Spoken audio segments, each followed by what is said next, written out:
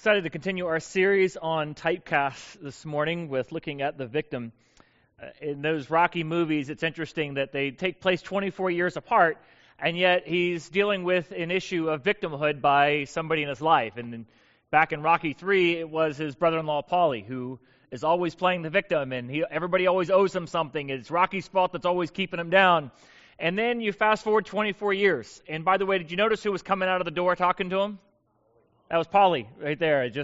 You're right there. And where's Paulie now? Now he's got the job, and now he's doing something with his life. He's always thinking about what can I do to take action and make something of myself, and he's always thinking, always working. But now who's playing the role of a victim?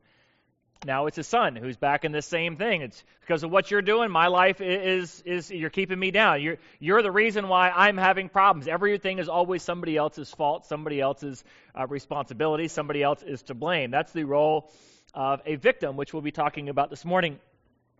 I kind of started off last week giving an overview in that everybody faces adversity. Everywhere in your life, you're going to be facing adversity. Jesus said it very well over in John 16:33.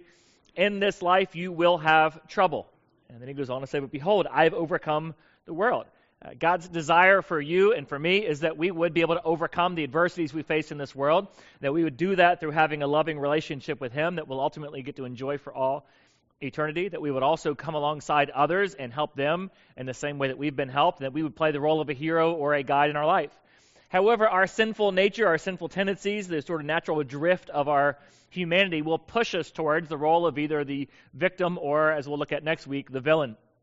And the victim, to kind of give a working definition of it this morning, this is a little bit meaty, but hopefully I'll talk slow enough that you can get it. It says, victim mentality is a state in which we feel sorry for ourselves, always having a personal pity party, where we continually see ourselves as a victim of other people or circumstances, which leads to a desire to get attention and sympathy from other people while avoiding responsibility. I'll say that one more time. It's a state in which we're always feeling sorry for ourselves, having our personal pity party, where we continually see ourselves as a victim of other people or circumstances, which leads to a desire to get attention or sympathy from other people while avoiding responsibility. But before I get too much further into this topic, I want to give a sort of disclaimer, if you will, or a distinction before I get too much further into this. And that is, there's a difference between somebody with a victim mentality and somebody who is a victim. And I want to make that distinction so it doesn't go to a place of victim shaming or victim blaming. When somebody is a victim, this is somebody who is suffering because of another person's sin, and they are in a situation where there's nothing they can do about it. It is not their fault they're in that situation. It is not their responsibility for being in that situation. They are legitimately a victim. They're in a state where they are vulnerable or threatened, and while you may on the outside looking in say, well, why don't they just do something about it? They may be in a situation where they can't do something about it. They may be in a situation where they would be in grave risk if they tried to do something about it. And in order for them to break out of that, yes, it will take a lot of bravery if it's possible, and oftentimes will take help to break out of that situation. And it's hard for us from the outside looking in when somebody's really going through a legitimate place of being a victim to be able to make a judgment call on their life as to what they should do, ought to do, or be able to do. So just want to make that clear. Also, if you are a victim, I want to make sure I'm saying it's not your fault and it's not your responsibility what's happening to you right now. So what is the difference between this and what we're talking about this morning? I would probably go to what we often call as a serenity prayer. God, grant me the ability to change the things I can, to accept the things I can't change, and the wisdom to know the difference. That little third part there, the wisdom to know the difference, is the hardest part of the serenity prayer, right?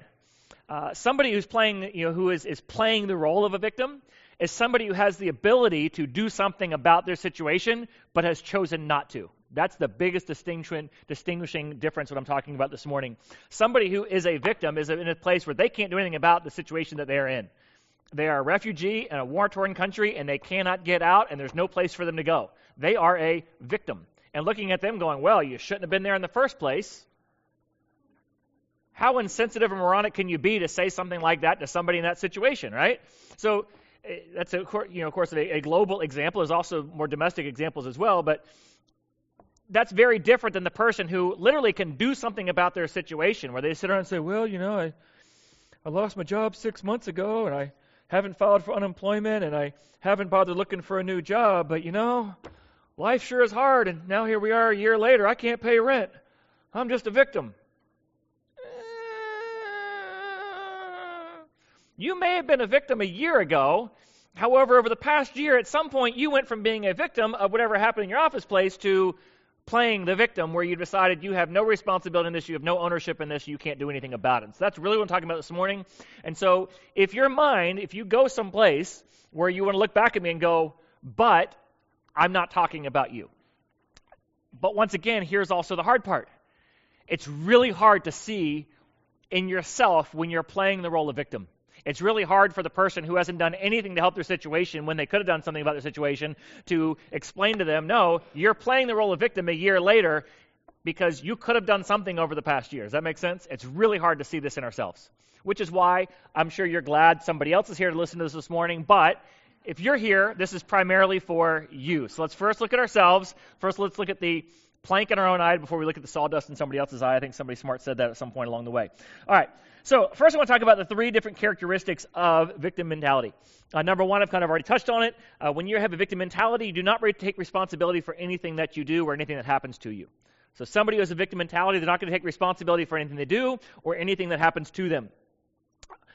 Viktor Frankl talked about this a lot. Viktor Frankl was both a psychiatrist as well as a Holocaust survivor. He actually was in Auschwitz. And coming out of that, he says, whether or not we end up in a place of suffering is not our choice. It's going to happen to everybody. However, every one of us has and he called it a response ability. In other words, you have the ability to respond. Oftentimes people say, well, you make me so mad. And sometimes I shouldn't say this in the moment, but I say it anyway because sometimes clinically you can't help but say it after training. You go, well, actually, nobody can make you anything. I warn you in saying that in the moment, but it's true. You make me so mad, I can't make you anything. You have a choice to respond however you want to respond. Your response is your choice. You have a choice in the matter on how you respond. In Galatians chapter 6, it gives some clarity on this. Galatians chapter 6, it says this, verse 2, carry each other's burdens, and that way you fulfill the law of Christ. What was the law of Christ? That was to love one another just as I have loved you. So what does it mean to love one another just as I have loved you? It means to carry each other's burdens. And then if you go down a couple verses later, it says, for each one should carry their own load. And you go, well, wait a minute, which is it? First it says carry each other's burdens, then it says carry your own load. This is the problem I have with the Bible. It's always contradicting itself, and you never really can figure out what God means. Once again, are we almost blaming God in this moment? Anyways, so what's the issue here? Well, if you dig a little further, and you look at the words that are used, you'll find in the Greek there's two different words used here.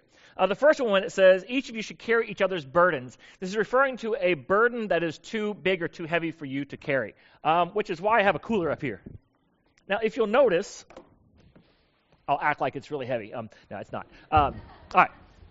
So do you notice how far apart these handles are? But what have you seen people do when they get to the beach, right? What do? They come out here. They're intentionally this far apart, and then they're doing this number right here, right? And if you see somebody doing this number, what should you say to them if you have the ability? Let me help you with that, right? Because this thing was never meant to be carried all the way down to the beach by yourself, okay? You're supposed to come over here. Oh, well, it's not manly to pick it. No. It was not designed for that purpose. Now, unfortunately, I left it back in the back of the room. I got to go get it. The other word that is used here, if there's a recording, they can just cut this and come back in. All right. The other word, when it says each of you should carry your own load, it's a specific word that's used to the cargo that a ship can safely carry. The amount of cargo a ship can safely carry. Picture that like your backpack. You ever been on a hike with somebody who doesn't want to carry their backpack? I did a 50-mile hike when I was in Boy Scouts as a kid, and there was nothing more annoying than the kid who would complain about their backpack. Oh, can you carry this for me? Can you take some of my stuff? You need to carry your own sleeping bag. You need to carry your own clothes. You need to carry your own food. After all, that's how you survive out here. You need to carry your own stuff. And so what he's saying here is you're responsible to carry your backpack. That's nobody else's responsibility. You need to carry your own backpack. However, there are times in your life where you are legitimately a victim, and that's when you need somebody to help carry your burden or your load. Now, Whether you're doing this individually, or I can tell you one of the things we do as a church is we support organizations that help people when they're in a situation where they cannot carry their own burden. That's why when you give back a portion of what God's blessed you with, you're supporting local food pantry. You're supporting people in need, a homeless ministry. You're supporting Samaritan House, which helps people who are victims of domestic violence and sexual trafficking. You are doing that. Why? Because that is a burden that they can't possibly carry on their own. They need somebody to come alongside and help them in that situation. However, when you're talking about your backpack, your responsibilities in life, you need to carry your own weight. You need to carry your own load. You need to carry the things that you're responsible for. Years ago, I did a whole message on the backpack and the trunk. I think it was only back in like 2013 in the unchristian message. And it was the whole thing about people think you're being unchristian when you tell them they need to carry their own backpack. But that's really it. Also, people who are in this place where they don't want to take responsibility for anything, they get to the point where they think, what's the use anyway? Why even try? I can't do it, so why even bother with it? Jesus dealt with this one time. There was a guy, talked about in John chapter 5. It's a really interesting story. Jesus is there in Jerusalem, and there's a pool called the Pool of Bethsaida, and it's where crippled people would go, handicapped people would go, and there was this mythology that the Spirit of God, when it came down near the water, that's what caused the water to ripple. And if you could be the first one in the pool, the idea was that maybe the Spirit of God would touch you and you would be healed. And so there's a guy who's been coming there for, how long you think? 38 years, right? 38 years this guy's been coming to the pool. And Jesus sees this guy and is looking at him, and there's something about Jesus which pushes Jesus to ask the question, do you want to get well? I mean, what an odd question, right? Like you would think anybody who's, had if you have a health issue yourself, that would be the dumbest question I could possibly ask you right now, right? You'd look at me like, well, of course I want to get well. Yes, right? So Jesus looks at this guy and he asks him, do you want to get well? And what's the answer? Yes. Any of you in your right mind and thinking the answer would be yes. What's the guy say instead? He goes, I can't, sir, I can't. Well, see, because, what happens is every time the water gets stirred, somebody else gets in there before me, and nobody will put me in the water to make me be the first one in there. So, this is just what happens in life. Now, do you think Jesus understood the guy's disposition, which is why he asked him the question, right? Like, what do you want me to... He doesn't say, what can I do for you? He just simply asks him, do you want to get well? And then Jesus looks at him and he says, get up and take your mat. Do something. Get up and take your mat. Now, I know he's Jesus, so that means the guy gets up and takes his mat, so I'm going to stop the story there. I just want to focus in on the fact that clearly this guy had a victim mentality because he even had to be asked the question, do you actually want to get better? And this may be a question God needs to ask you right now is, do you actually want to get better? Do you actually want your circumstance to change, or do you like sitting where you're sitting? Right? Do you like being in this state? And the honest to God's truth is, a lot of people begin to like being in that state. Because if I don't have to take responsibility, I don't have to do anything. I can get everybody else to do all my stuff for me. And a lot of people like it when everybody else around them does everything for them. And so do you really want to get well? Do you really want to change? Or do you always want to be the victim, always having to have somebody else come along and help you? Because some people, after the trunk has been carried and they've gotten the help, they're like, wow, this free food thing's pretty nice. Go over to John chapter 6. Jesus feeds 5,000. And what happens after he feeds 5,000? Some people come around going, that free food handout was really nice. Why don't you give us some more of that? And he's like, you don't need free food. Okay, you can go work for a living and get your own food. No, man. If you was really all you said you was, you'd be better than Moses. Moses let us eat for 40 years. Why don't you see if you can do something like that? And he goes, okay, you want free food? Eat me. Read it. He says that. He says, eat me and drink my blood. And they're like, this guy's nuts. And they leave. Now, what is he talking about? He's talking about communion, right? But basically, it's Jesus' way of saying, get lost. If all you want is for me to carry your backpack, I'm not going to do it. All right. The Bible's fascinating. Read it sometime. All right, so first thing about a victim mentality is they don't take responsibility for what they can do.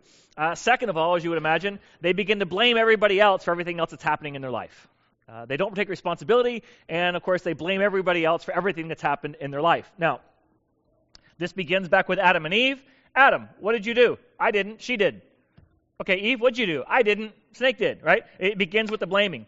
You see this in Saul's life. If you ever go back and read, Saul was one of the first kings of Israel. And in 1 Samuel 15, he messes up, and Samuel comes and calls him on it, and he's like, well, it wasn't me, it was the soldiers. It wasn't me, it was the people. They're the ones who did all this. I had nothing to do with it. He's like, you're the king, for goodness sakes. Don't you call the shots around here? Well, it's not me. They did it. I didn't know anything was going on. Blame, blame, blame, blame, blame, blame, blame. Jeremiah 31:29 speaks to this. This is the setting for this is the people have, as collectively as a nation, have been going down a sinful path for a long time, and they're about to get judged. If you know Jeremiah 29, that's where they get carried off into captivity. God basically puts the entire nation in at least a 70-year timeout, where he pulls them out, makes them go live in a foreign land for a while as part of their judgment. And Jeremiah looks forward to that time in the future, and he says this, Jeremiah 31:29. He says, in those days, they'll never be able to say again, well, our fathers have eaten sour grapes and set the children's teeth on edge, because everyone will be responsible for their own sins. Everyone who eats sour grapes, their own teeth will be set on edge. So what's he saying here? There was this idea that, well, I'm in this situation because of what my parents did. And he says, part of the judgment of God coming in your life right now is that you would realize that you're responsible for what you've done. When you've learned this lesson, you'll come back and say, the reason I am the way I am is not because of something else somebody did, it's because of my own choices along the way. Now, everybody has got a story from their past for why they don't have as equal of a chance as everybody else. Everybody has that. However, for most people, there was something along the way you could have done differently to change the outcome of where you're at right now. Now, once again, I'm not victim blaming, I'm not victim shaming. Go back to my early disclaimer. What I'm talking about here is a lot of people have had a lot of adversity. I remember one of the things somebody said to me that changed the direction of my life, and they said, Steve, you're not the first person to go through this. A lot of other people have lost their spouse, and they're handling this a lot better than you are right now. That hit. Because I could go back to that, victim card again and again and again and again, but it wasn't until I said, okay, what can I do differently about my situation to be able to change the outcome I have going forward? What is it that I can change? I need the wisdom to know the difference. I can't change what has happened, but what can I change about how I respond to what happened going forward? Because I can either continue to blame everybody else for my situation, woe was me, or I can take ownership of what I can take ownership for and move forward in a different direction. So in Jeremiah 31, they were wanting to blame the previous generation. The question I want to ask you is who are you blaming for your current situation? And to what extent is their actions responsible for where you're at? And to what extent is your response to their actions responsible for where you're at? Next of all, so we talk about victim mentality doesn't take personal responsibility. It blames other people for everything that happened. And then next of all, it distorts our view of reality. After a while, when you live in this state for a while, you begin to see everything as a negative. You look for the bad in everything. Everything is sort of a negative outlook. There's a guy in one of Jesus' disciples is named Thomas. Anybody know what his nickname is? Doubting Thomas, right? Everybody kind of knows about Doubting Thomas. And the reason for that is after Jesus died on the cross and rose from the dead, Jesus showed up and appeared to the disciples in the upper room. Now, only 10 of them were there. Obviously, Judas, not there. Well, Thomas wasn't there either. We don't know why. Maybe he was out getting a sandwich. I don't know. But he wasn't there. And can you imagine missing that day, right? Of all the days to miss church, that's the day you miss, the day Jesus shows up. And so the other disciples are all talking about this, and Thomas is like, I'm not buying it, I don't believe it. Unless I see him with my own eyes, unless I put my hand in where his scars are, I'm not going to believe it really is him. Maybe it was a ghost, maybe it's your imagination, I don't know. I'm having a hard time believing this. And so because of that, he was named Doubting Thomas. Well, what's interesting about Thomas is there's actually another story about Thomas, but to find that, you've got to go back over to John chapter 11. It's a chapter that's most notably known for having the shortest verse in the New Testament of Jesus wept. Well, what leads up to the Jesus wept moment is Lazarus' death. And when Jesus is talking with his disciples about that in John chapter 11, he says, hey, Lazarus is not doing well, and we need to go back and see him. Now, Lazarus lives just outside of Jerusalem. So it's down in the south, just outside of Jerusalem. Well, the last time Jesus was down there, the disciples bring up, they're like, hey, I know you're wanting to go back there, but Rabbi, just a few days ago, the people in Judea were trying to stone you. Are you really wanting to go back there again? Now, where Lazarus lives was so close to Jerusalem, it's actually where Jesus stays during his last week when he's there in Jerusalem, ministering in Jerusalem the last week of his life. He actually stays there at Lazarus' house along with Mary and Martha, his two sisters. So it's that close to Jerusalem, and of course in Jerusalem are the religious leaders who are trying to kill him. And so his disciples are like, We were just there a couple days ago and they tried to kill you. You really want to go back? And Jesus says to them, he says, listen, this is John 11, verse 9. There are 12 hours of daylight every day. During the day, people can walk safely because they can see and they have the light of this world. But at night, there is danger of stumbling because they have no light. Then he said, our friend Lazarus has fallen asleep, so now I will go back and wake him up. We'll pause for a second. What he's alluding to here, maybe something you've experienced, if you've been in maybe a large city during the day, you're fine, you walk around, that's wonderful, and you get to go see the sights. But what happens at nighttime in that same large city on that same street? Don't you find like you walk a little bit faster, right? You're a little bit worried about what might happen at night. What Jesus is trying to explain to them is, guys, listen, I'm the light of the world. When you walk with me, you always have the light with you. Like it's like walking through a street in the middle of the daytime because I am with you. What do you have to fear if I am with you? That's what he's trying to get across. Now, when I'm not with you, I understand that you could be frightful. But listen, I'm with you. Yeah, they try to kill me, but am I dead? No, I am not. Why? Because they're not going to take me before it's my time. That's what he's trying to communicate to them. So he says, Lazarus has fallen asleep, so I'll go wake him up. The disciples say back, Jesus, if he's sleeping, let him sleep. He'll get up when he's ready. Right? Read it. He'll get soon, right? He'll get better soon, right? They thought that Jesus simply meant that Lazarus was sleeping. But it says, no, Jesus meant Lazarus had died. So he tells them plainly, guys, Lazarus is dead. Not sleeping, dead. I was trying to be, metaphorically polite. The guy's dead, okay? And he says, and for your sakes, I'm glad I wasn't there, for now you will really believe. Come, let's go see him. Then Thomas said to his fellow disciples, all right, well, come on, guys. We might as well go die with him. What is Thomas thinking? Jesus says Lazarus is dead. We're going to go see him. We're going to go see him at a place where people are trying to kill us. So if we're going to go see Lazarus, where are we going to see Lazarus? In the grave. That's what Thomas is thinking. Why would Thomas think that? Because he has a negative disposition on life. Right? Jesus is trying to say, you're going to see something you're going to believe. Like, you're going to see something amazing. And Thomas is like, amazing? I didn't hear that in your message. I just heard that we're going to go there and die. Well, if we're going to go die, fine. Well, I'll go die with you. That's what negative disposition does. It's that same negative disposition that when his disciple friends all tell him, hey, we saw Jesus risen. What's he say? Nope, couldn't possibly be. Why did he become doubting Thomas? Because the guy had a negative disposition to begin with.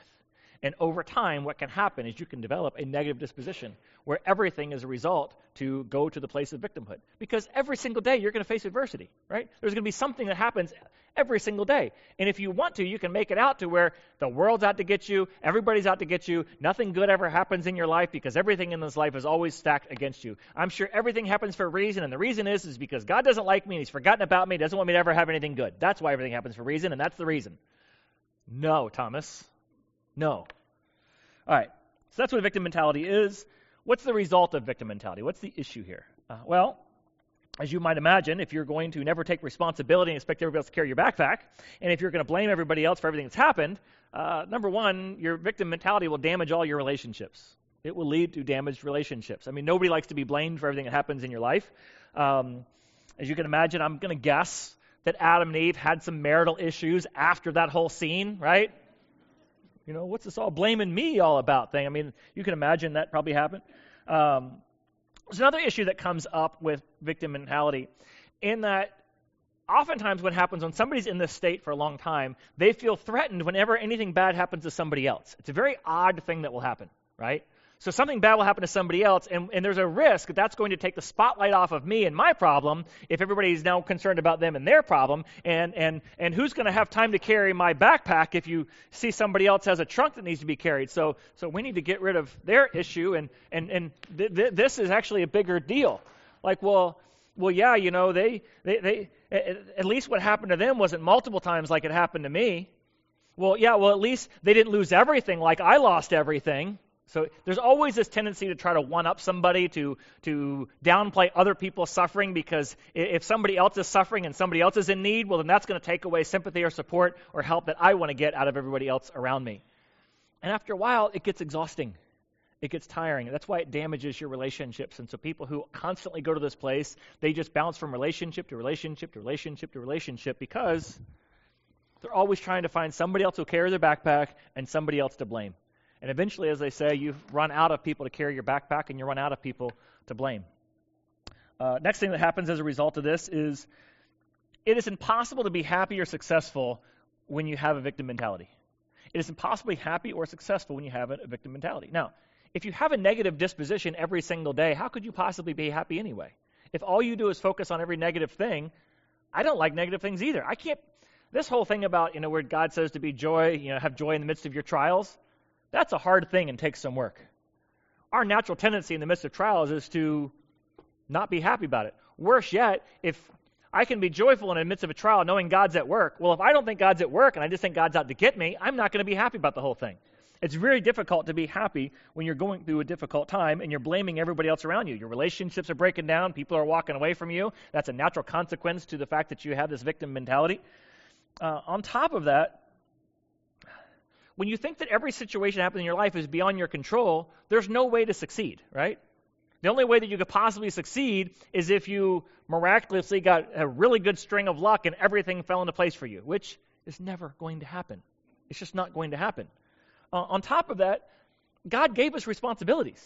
And to reject that is to reject who God made us and how God made us. After all, He put humanity here to subdue the earth, to rule over it. And when I reject even that responsibility and another responsibility, I cannot possibly be happy if I'm rejecting God's role for my life. If God has called me to heroically face the challenges in my life, and I reject that role, it is impossible for you to be happy while rejecting responsibility in your life. It is impossible to be happy while you reject responsibility for your life. You will never meet a happy person who does not take personal responsibility for things in life. Which leads to the final thing, and that is, it blinds us to our own sin and our need for God. When you play the role of victim mentality, it blinds you to your own sin and your need for God. There's an interesting story. This happens several times in Scripture. The one I want to go to, though, is over in Joshua chapter 7. The setting for Joshua chapter 7 is, in Joshua chapter 6, they take the city of Jericho. Now, let me fill you back in on Israelite history. They're slaves in Egypt. Moses says, let my people go. They go across the Red Sea. They get over to the edge of the Promised Land. Moses passes away. Now Joshua's going to lead them into the Promised Land. To do that, they got to cross over the Jordan River. They cross over the Jordan River. The very first city that you face as you cross over the Jordan River from the side is Jericho. Jericho is a very strong fortified city. If you know the song, Joshua fought the battle of Jericho, Jericho, Jericho, and the walls came tumbling down. It's not exactly accurate. God really did all the fighting. Joshua didn't have to do any fighting because God fought the battle for him. And one of the principles we see throughout God's word, which applies here, is God continually says, the first of everything is mine. Honor me with the first fruits of whatever you have, and I will bless you. So, in other words, the very first things that you get in life, God says, they belong to me. And so this was no different. This is the very first city that they faced. God was going to fight the battle for them to show his mighty power. And so what he says is, instead of going in there and taking all the loot, all the bounty from this city, all of that belongs to me. Don't take anything for yourself. It all belongs to me. Now, after they take out Jericho, which was a overwhelming success, the next city that they have along the way to face is the city of Ai. Now, this would be the equivalent of, you've just taken out, picture it's the Civil War, and the North is coming down to take over this stronghold area. Now, picture you've taken out Yorktown, Chesapeake, Newport News, Virginia Beach. You've just conquered all of that with your big army, and then somebody says, all right, what about Pungo? We don't need to send the whole army to Pungo, right? We'll just send a couple thousand guys. They can take care of Pungo, and then they can come back after a nice afternoon, right? Well, so they send a few thousand guys over to the city of Ai, and they get routed. 34 of them die, and they come running back with a tail between their legs. And here's what Joshua says. Joshua tore his clothes, and he fell face down on the ground before the ark of the Lord, and remained there till evening. And the elders, they all did the same, and they sprinkled dust on their heads. And Joshua says, sovereign Lord, why did you ever bring us across the Jordan just to deliver us into the hands of our enemies? If only we'd just been content to stay over there on the other side of Jordan. Pardon your servant, Lord. What can I say now? Now that Israel has been routed by its enemies, the Canaanites and all the other people in this country are going to hear about it. They're going to surround us. They're going to wipe us out from the earth. What then is going to be made of your great name? Anybody think he sounds like a victim in this moment, right? Why, God, why? Notice, what was the title he gives God at the beginning of it? That's a clue. Oh, sovereign Lord. That's a word for, oh God, who's in control of all things. And if you're in control of all things, then why did you let this happen to me? Anybody ever ask that question?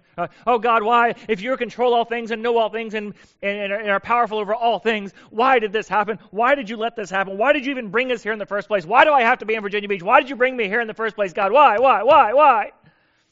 And God says back, shut up. That's my interpretation. He actually says, see if it's not what it sounds like. He goes, stand up. What are you doing down on your face? What are you, get up. This isn't a me thing. This is a you thing. He says, y'all have sinned. You violated my covenant, which I commanded you to keep. Some of y'all have taken some of the devoted things from Jericho. You've stolen them. You've lied about them. You've put them away in your own possessions. That's why you can't stand up to your enemies. Y'all turned your back on me, and I've turned my back on you. Okay. Why, God? Why? It's all your fault. It's all your fault. And God comes back. Okay. Don't try to pray your way out of something you behaved your way into, okay? Get up on your feet, do something about your own sin, then come back and we'll talk. But to come up here and to blame me for what's happened to you, I'm not having any of that. Now, let me just pause for a second, go back to my initial disclaimer. I'm not saying that every bad thing that's happened to you is a result of your sin. That's not what I'm saying here. What I am saying, there are times where what's happened to us is a result of our sin, and we blame God and everybody else for what's happened because we won't take responsibility for our own actions. And that's exactly what's going on here. And one of the results of a victim mentality is we will begin to blame God. It'll separate us even further from God, and it's impossible to have a right relationship with God while living in a victim mentality. Because when we have a victim mentality, we're blind to our own faults, we're blind to our own failures, and most importantly before God, we're blind to our sin before God. And this is where Joshua was. God, it's all your fault, all this has happened. God goes, no, this is your fault, this is on you. You need to address the sin in your life, then we can have a right relationship and move forward. And so one of the questions I want to ask you as well now is, to what extent is the things that have happened to you in your life because of your own sin? And what is it that's happening right now that you have to look at and say, God, this is what I need to repent of as I move forward to be in a right relationship with you. So how do I do this? What do I need to do? Well, the obvious thing, I don't have time for this, but number one is take responsibility for what it is that is of yours. God, grant me the ability to change the things I can, the wisdom to know which ones are the things I can change. I need to take responsibility for what's on me, whether it's a sin before you or the actions that I've done or the response that I've had. The other key takeaway from this, and you're going to see this week and next week, is be thankful for what you have. You know, when you have that negative disposition and all you're focused on is everything you don't have, everything bad that's happened, pause for a moment and ask yourself, what is it that God has done in my life? Where is it that I am seeing God at work? Who is it that's come alongside me to help me carry my trunk? What can I be thankful for as far as who's helped me carry my burden? What can I be thankful for as far as the opportunities God has provided for me to be able to have somebody to carry my burden? Now, my backpack, I got to take responsibility for. However, for this right here, I need to thank God for the opportunities I have to have people come alongside me. And so this combination of take responsibility and begin to be grateful for the things you have are two of the primary ways to get out of the victim mentality and the victim mindset. Would you join us as we close our time in prayer? Father, I thank you for your grace over us, Lord, that as we drift in and out of this victim state in our life, there are times, Lord, where we are genuinely a victim, whether it be of a natural disaster, global economic crisis, or just the evil, the villainous actions of somebody in our life. Father, as we've come out of that, as we seek to be a survivor of those situations in our life, may we begin to ask ourselves the questions of, what is my responsibility? What is still within my own control? What choices do I have through this all? Help me, Father, see where it is that you're working, that I might be moved to a heart of gratitude. Help me be able to decipher what is a burden that's too big for me to carry, and what is a load, Father, which I can carry myself. But above all, Lord, help me recognize my own sin, that I might make confession of that before you and be back in a right relationship. And in Jesus' name we pray. Amen.